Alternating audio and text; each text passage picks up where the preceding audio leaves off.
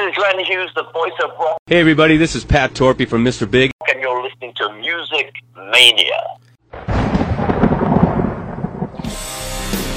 Good evening! Welcome to our show! I want you to want me. The Dream Police, da-da-da-da-da-da-da. Your mama's alright, your daddy's alright, but just seem a little bit weak. Scream for me, Brazil! Scream for me, Brazil! So let's rock and roll all night, the body every day! In the words of AC/DC, we roll tonight to the guitar bite. And for those about to rock, I salute you.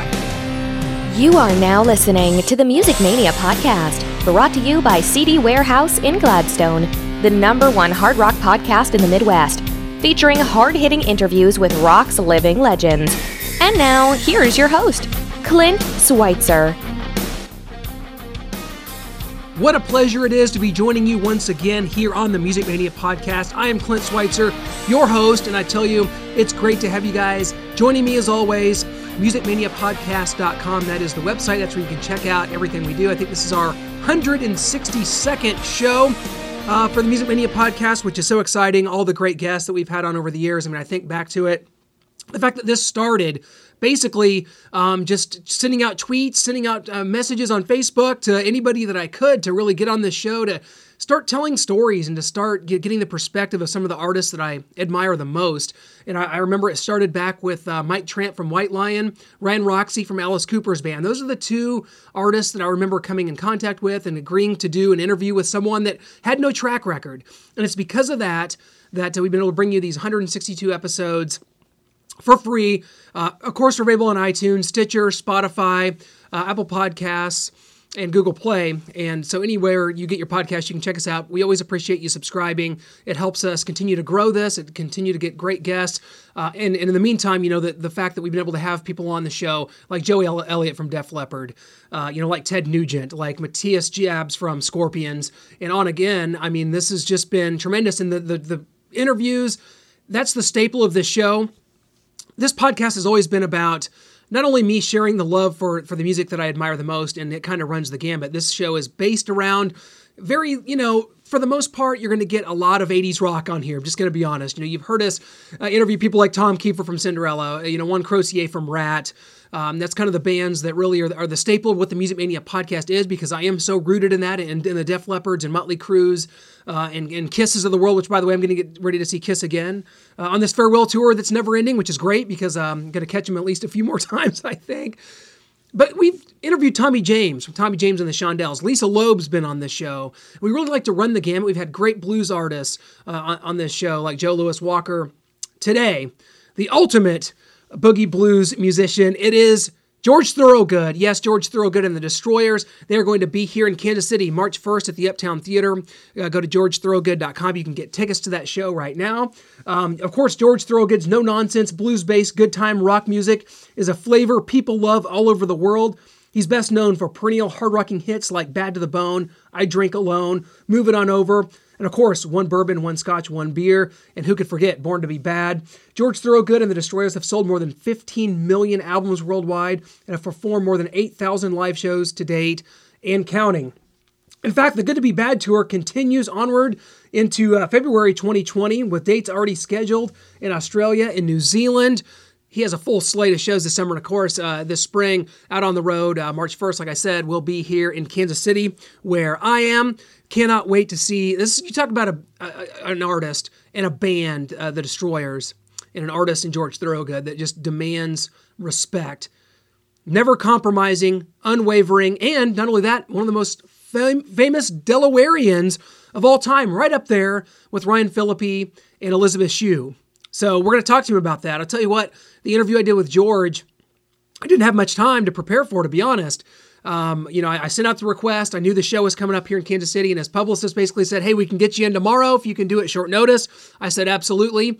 And, what I failed to really realize is that George Thorogood is not your average interview. He's not someone that you just come on and ask general questions to. Hey, are you excited to play here? Are you excited to go there? I had to kind of generalize my questions a little bit because, not having, usually I have a week or two to prepare for an interview and to do all the research. And of course, knowing George's career pretty well, I thought I could just dive right in and make that happen. But I'll tell you what, George holds the interviewer accountable, and I love it. You're going to hear in this interview, he likes to bring the interviewer into it. He likes to ask questions, and he likes to play devil's advocate.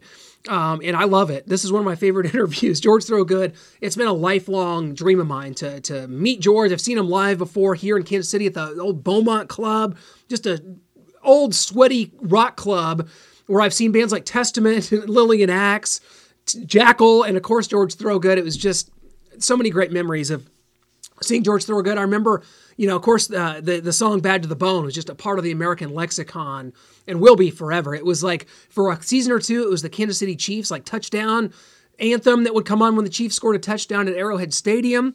It was in the movie Problem Child. I remember that for some reason growing up. That was a big movie for me. And so that song especially, and just all the hits that the Destroyers have. We're going to talk about why he ever picked up a guitar, what kind of his interests were growing up, and what sort of forced him into rock stardom. It's going to be, very interesting, and I'm so excited I was able to catch up with George Thorogood. A lot of big interviews still to come. We got Richie Kotzen, former Poison guitarist, coming up here in the coming weeks. Kevin Martin, the singer from Candlebox, also on the docket. So some really big things coming up. Cannot thank you guys enough for continuing to support the show, and really to be able to do this and to be able to do everything that I do is just a dream, because for me, growing up as a fan, this is truly unbelievable. I mean, I never thought that I'd be interviewing my favorite musicians, having them on, having my own podcast.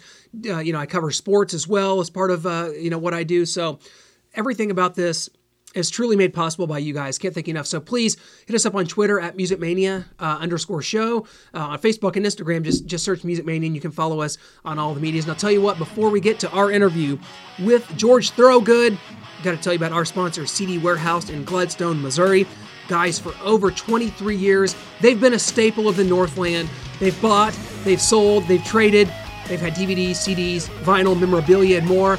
And I tell you what, unfortunately, the party is coming to an end here this May. So get in there at CD Warehouse off Antioch Road in Gladstone today. Tell them Music Mania sent you.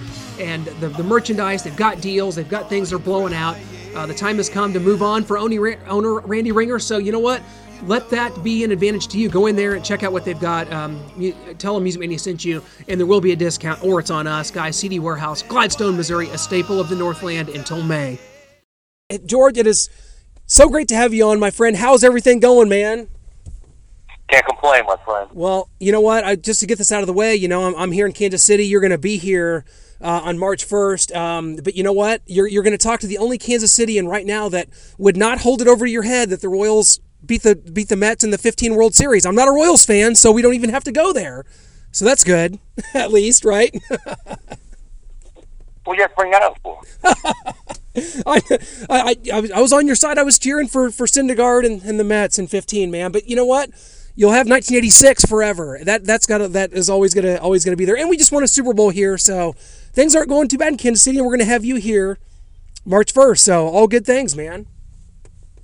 Well, it's been a long time since we were at the Uptown Theater. I think the first time we did it was around 1980. We've done it several times, so it's kind of a welcome back type of thing. You know what I mean? Oh, well, the Uptown Theater is one of my favorite venues in town. I know you guys have played the Beaumont Club several times. You guys have been around and done it here, but you're really ramping up. I mean, this tour, which kicks off February 28th in Thackerville, Oklahoma. But you guys not only have a string of U.S. dates, but you're going back to the UK for the first time in 7 years. So this is a big tour for you guys. You got to be excited about the U.S. dates, but heading back over across the pond as well. Well, it's all exciting, of course. Well, but you got to. It's a funny thing when people ask an obvious question. They say, "Well, are you looking forward to doing this, George, or is this something you like to do?" Or blah blah blah. I'm thinking, between you and me, Clint, I'm going, well, I'm going back to a place where they pay me a lot of money, where people want me to play my guitar, and people adore me. Okay, how's that sound? I like it. Well, it's an obvious thing, because that's the job everybody wants. Even at one time, the President of the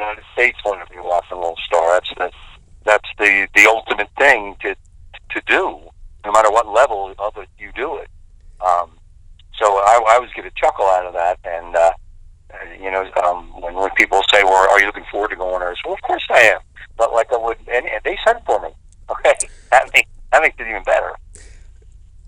Well, it's kind of funny because you seem to kind of be, stricken with the idea of stardom from a young age. So you talk about kind of being in that place where you obviously love what you do, 45 years into this and loving what you do, but it started off with maybe some uncertainty about what kind of, did you want to be a rock star? Did you want to be maybe an actor? I saw where you just kind of grew up watching a lot of television and movies, and you wanted to be in something with showbiz, but you weren't sure what.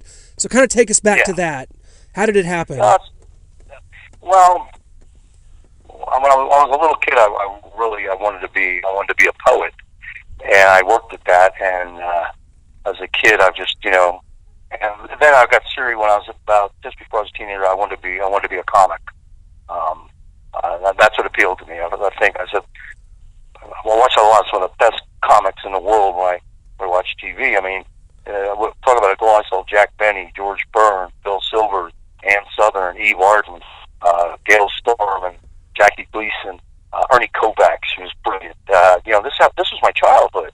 And I saw these people, and I said, well, this is what I want to do. And then I turned on the TV about 1964, and I turned on the TV. On the Ed Sullivan Show, this guy comes up with a microphone, and he's got a guitar shaped like a violin. He's playing it left-handed. He's got this mop haircut, and he goes, "Close your eyes and I'll kiss you." Boom. Yeah. The whole world exploded. Yeah. And absolutely did. That set the scene, of course, for you. But, I mean, your career, which is unbelievable. I mean, you think about the early 80s, and I think about for you what a time that was, from being a supporting act for the Rolling Stones. The hits started coming out, Bad to the Bone hits. Your rigorous touring schedule starts. I think that was in the time you did the 50 for 50 tour in 1981. Just talk about kind of your transition from kind of slugging it out and getting to the early 80s, 81, 82, and really, becoming a part of the American lexicon at that point. I don't know what I've become, but the whole rock scene and music scene in general, like the world, like the automotive system or anything else, things keep improving. So the world of music kept improving, the venues kept improving, the PAs kept improving, the way of travel, hotels, things like that. So at that time, when people were getting this thing going, the late 60s, early 70s, and the struggles that other bands had, they don't exist now. The world is wide open because there's just so much money in music, and especially rock music, to be made that they had to upscale everything to keep that going, keep that medium going. So we're gonna have to get the best places because three things will never go out of style: music, particularly rock music, beer, and gambling. So you put all those three things together, and you got yourself a formula for something that works. What they really want is rock bands. That's what brings the people in. So that's really come around. It used to be a casino type place, and it would be someone like D. Martin or Bill Stiller working there. It's not that way anymore. They want the rock acts. So that, in a sense, turned the whole industry around. We'll talk about your working relationship, with Jeff Simon and Billy Blau, your drummer and bassist, since 1973 and 1976, respectively. So many bands and so many artists, that have been around as long as you just don't have those kind of working relationships. Things happen, bands break up. But describe what it's been like working with those guys for over 40 years now. That's an almost impossible thing to describe that over 40 years. What it's been like, it's like, some days the weather's good, some days the weather is not so good. Some days the weather's fantastic, and some days you don't even feel like rolling out of bed. It's a little more complicated question. How is that? It has, like any other business and business relationships. It goes in and out, up and down, around, things like that. So our business is not unlike others. the glue keeps it going is, you know, the love for what we do, the fans and the supporters. And there's another reason why Billy and Jeff are still with me, Clint. I respect them. Yeah. Do you know what that means? Yeah, I mean, a lot of things. What? It would have to mean a lot of things for you as a band. I mean, they're the way they treat you, the way you treat them. I mean, it's got to be mutual respect, right? Oh no, you're missing the point. I pay well. Okay, I was going serious there, and yeah. Well, remember, loyalty is based on finance. There was a good opportunity for a joke there, and I just totally went serious on you there. And you, yeah, totally understand, and well done there. You know what? So in that vein, I've got to bring this up because in 2012, you were voted one of the 50 most influential Delawareans of the past 50 years. Now, I guess I have to ask, who possibly could unseat you as the most influential Delawarean? Is it Elizabeth Shue, Ryan Phillippe, or Joe Biden? I don't know, but I don't know that I could have anyone but you, number one. Joe Biden's from Scranton, Pennsylvania. Well, they have, yeah. So, but this is in no way can anybody, I don't think, could unseat you. So, making a top 50 list, is that? There's probably that's funny. There's probably only 150 people in Delaware anyway. Well, that's what I mean. That's exactly. Small state, you know. It's well, you got Elizabeth Shue, who I will admit one of my favorite actresses of the '80s, up there. So you're neck and neck with her. But I just thought that was kind of funny, seeing that on your resume here, because you know, Delaware is not a state that I know a whole lot about. I remember in Wayne's World he said, "Hi, I'm in Delaware," and that's all he had to say about it. What talk about growing up in Delaware? What is Delaware like? Has anyone ever asked you that one? Very conservative. Yeah. Ultra conservative. There's no Greenwich Village in Delaware. We had to create our own Greenwich Village. There's no, there was no, you know, no Haight-Ashbury or, you know, things like that. As far as Delawareans go, do you know who's the only first person, who's the first person to manage the Philadelphia Phillies for a world championship? No, I'm trying to think. That was they were in it in 2008, but yet nope, I don't know. Delaware, Dallas Green. There you go. See? That's he should be up there. Randy White was from Delaware, was also MVP in the Super Bowl once. So yes, there's other cats up there with higher profiles than mine. And you know, who knows? And you don't know in the world of music. I mean, in the world of movies, that Elizabeth Shue might win an Academy Award someday. You know, if she stays with it long enough. So there are people there of you know who Woody Guthrie's best friend was Cisco Houston, who came from Wilmington, Delaware. Well, Delaware anyway. I'm not sure it was Wilmington, but I heard he was from Delaware. So there are others, not that many, because like I said, it's a small state. I mean, you sat there and said, name some famous Texans, we'd be talking all month. Right. George, you know, for you, I just looking at the totality of the career and everything that you've done and how many of your songs are such a part of just the American lexicon. Do you feel like that you're, you know, being uncompromised about your style, your sound, and really never wavering from that? How the self-gratification from that, do you think that it outweighs what it may have been had you listened to a certain record label or made this kind of music or gone this direction? I mean, you've really stayed true to yourself.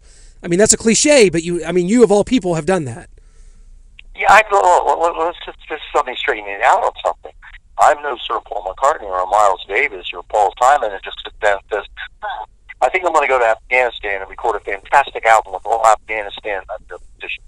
Ry Cooder went to Cuba, and he did a record when he used all these fantastic musicians from Cuba, and said, well, you know, George Thorogood only knows only one way to be. Like, if you see one Three Stooges episode, you've seen them all. Okay? So, having said that, I knew where I knew my limitations, I knew my strengths. So it wouldn't matter me just staying true to what I did. This is what I can do. So, you don't ask Woody Allen to make westerns. Okay? So that's where I ended up. I read an article by Joan Rivers, and when she was getting up there with her in age in her career, and they said, now they're getting up. Are you going to be more mellow? She's kind of a caustic act like Don Rickles does, and her act could be, a little rough at times. And they said, are you going to mellow down and be a little different now? And she said, no, absolutely not. I'm going to keep doing what it is that got me here. I'm going to be more of what I did before. In other words, the next time you see George Thorogood play, I'm going to be more obnoxious than the last time you saw him. Okay? That's all I needed to hear. Definitely in on that. Excited for that on coming up here on March 1st at the Uptown Theater. Last question, George. You, in 2017, released, a solo album called Party of One. Kind of, obviously, the cliche would be to say, but it's very true, the music industry's changed so much. But how important or how urgent is it for you to consistently release new music? Or would you say that priority has kind of slipped with the way things have kind of gone in the music industry? Where are you at on kind of the idea of new music right now? Right now, and where I'm at? Yeah. Hey man, I'm just happy to be working. I'm happy out there. Our band is still in demand, and we can deliver. That's all you can ask when you're doing something. Saying, well, whatever the trend in music is, whatever the big thing going, I have paid little attention to that in the last 25, 30 years. I don't have time for them. So, well, I keep getting phone calls all the time to hire our act. And I say, well, what do you want us to do different? And they say, nothing. Well, we don't want you to go out there and do a number like Lady Gaga. We don't want you to go out there and do something like Jack Johnson, who are great artists in their own right. They said, no, we want you to keep doing George Thorogood, hence the Joan Rivers story or the Dennis Leary story. So whatever they used to say when you make it to the big leagues, it'd say whatever got you here is going to keep you here. And it certainly has been the case. George, I tell you what, on a personal note, I can't thank you enough for joining us here and taking us through this. And we're so excited to have you back here in Kansas City March 1st. You can go to georgethorogood.com to get all the information, all the tour dates coming up, and there are many of them. George, see you out here on the road, man. We'll get you here in Kansas City in just a couple weeks. We are looking forward to it. Thank you again so much, my friend. Rock and roll never sleeps. It just passes out. What a treat. What an honor it was to have George Thorogood on the show this week. We've had a lot of shows lately that have had double guests.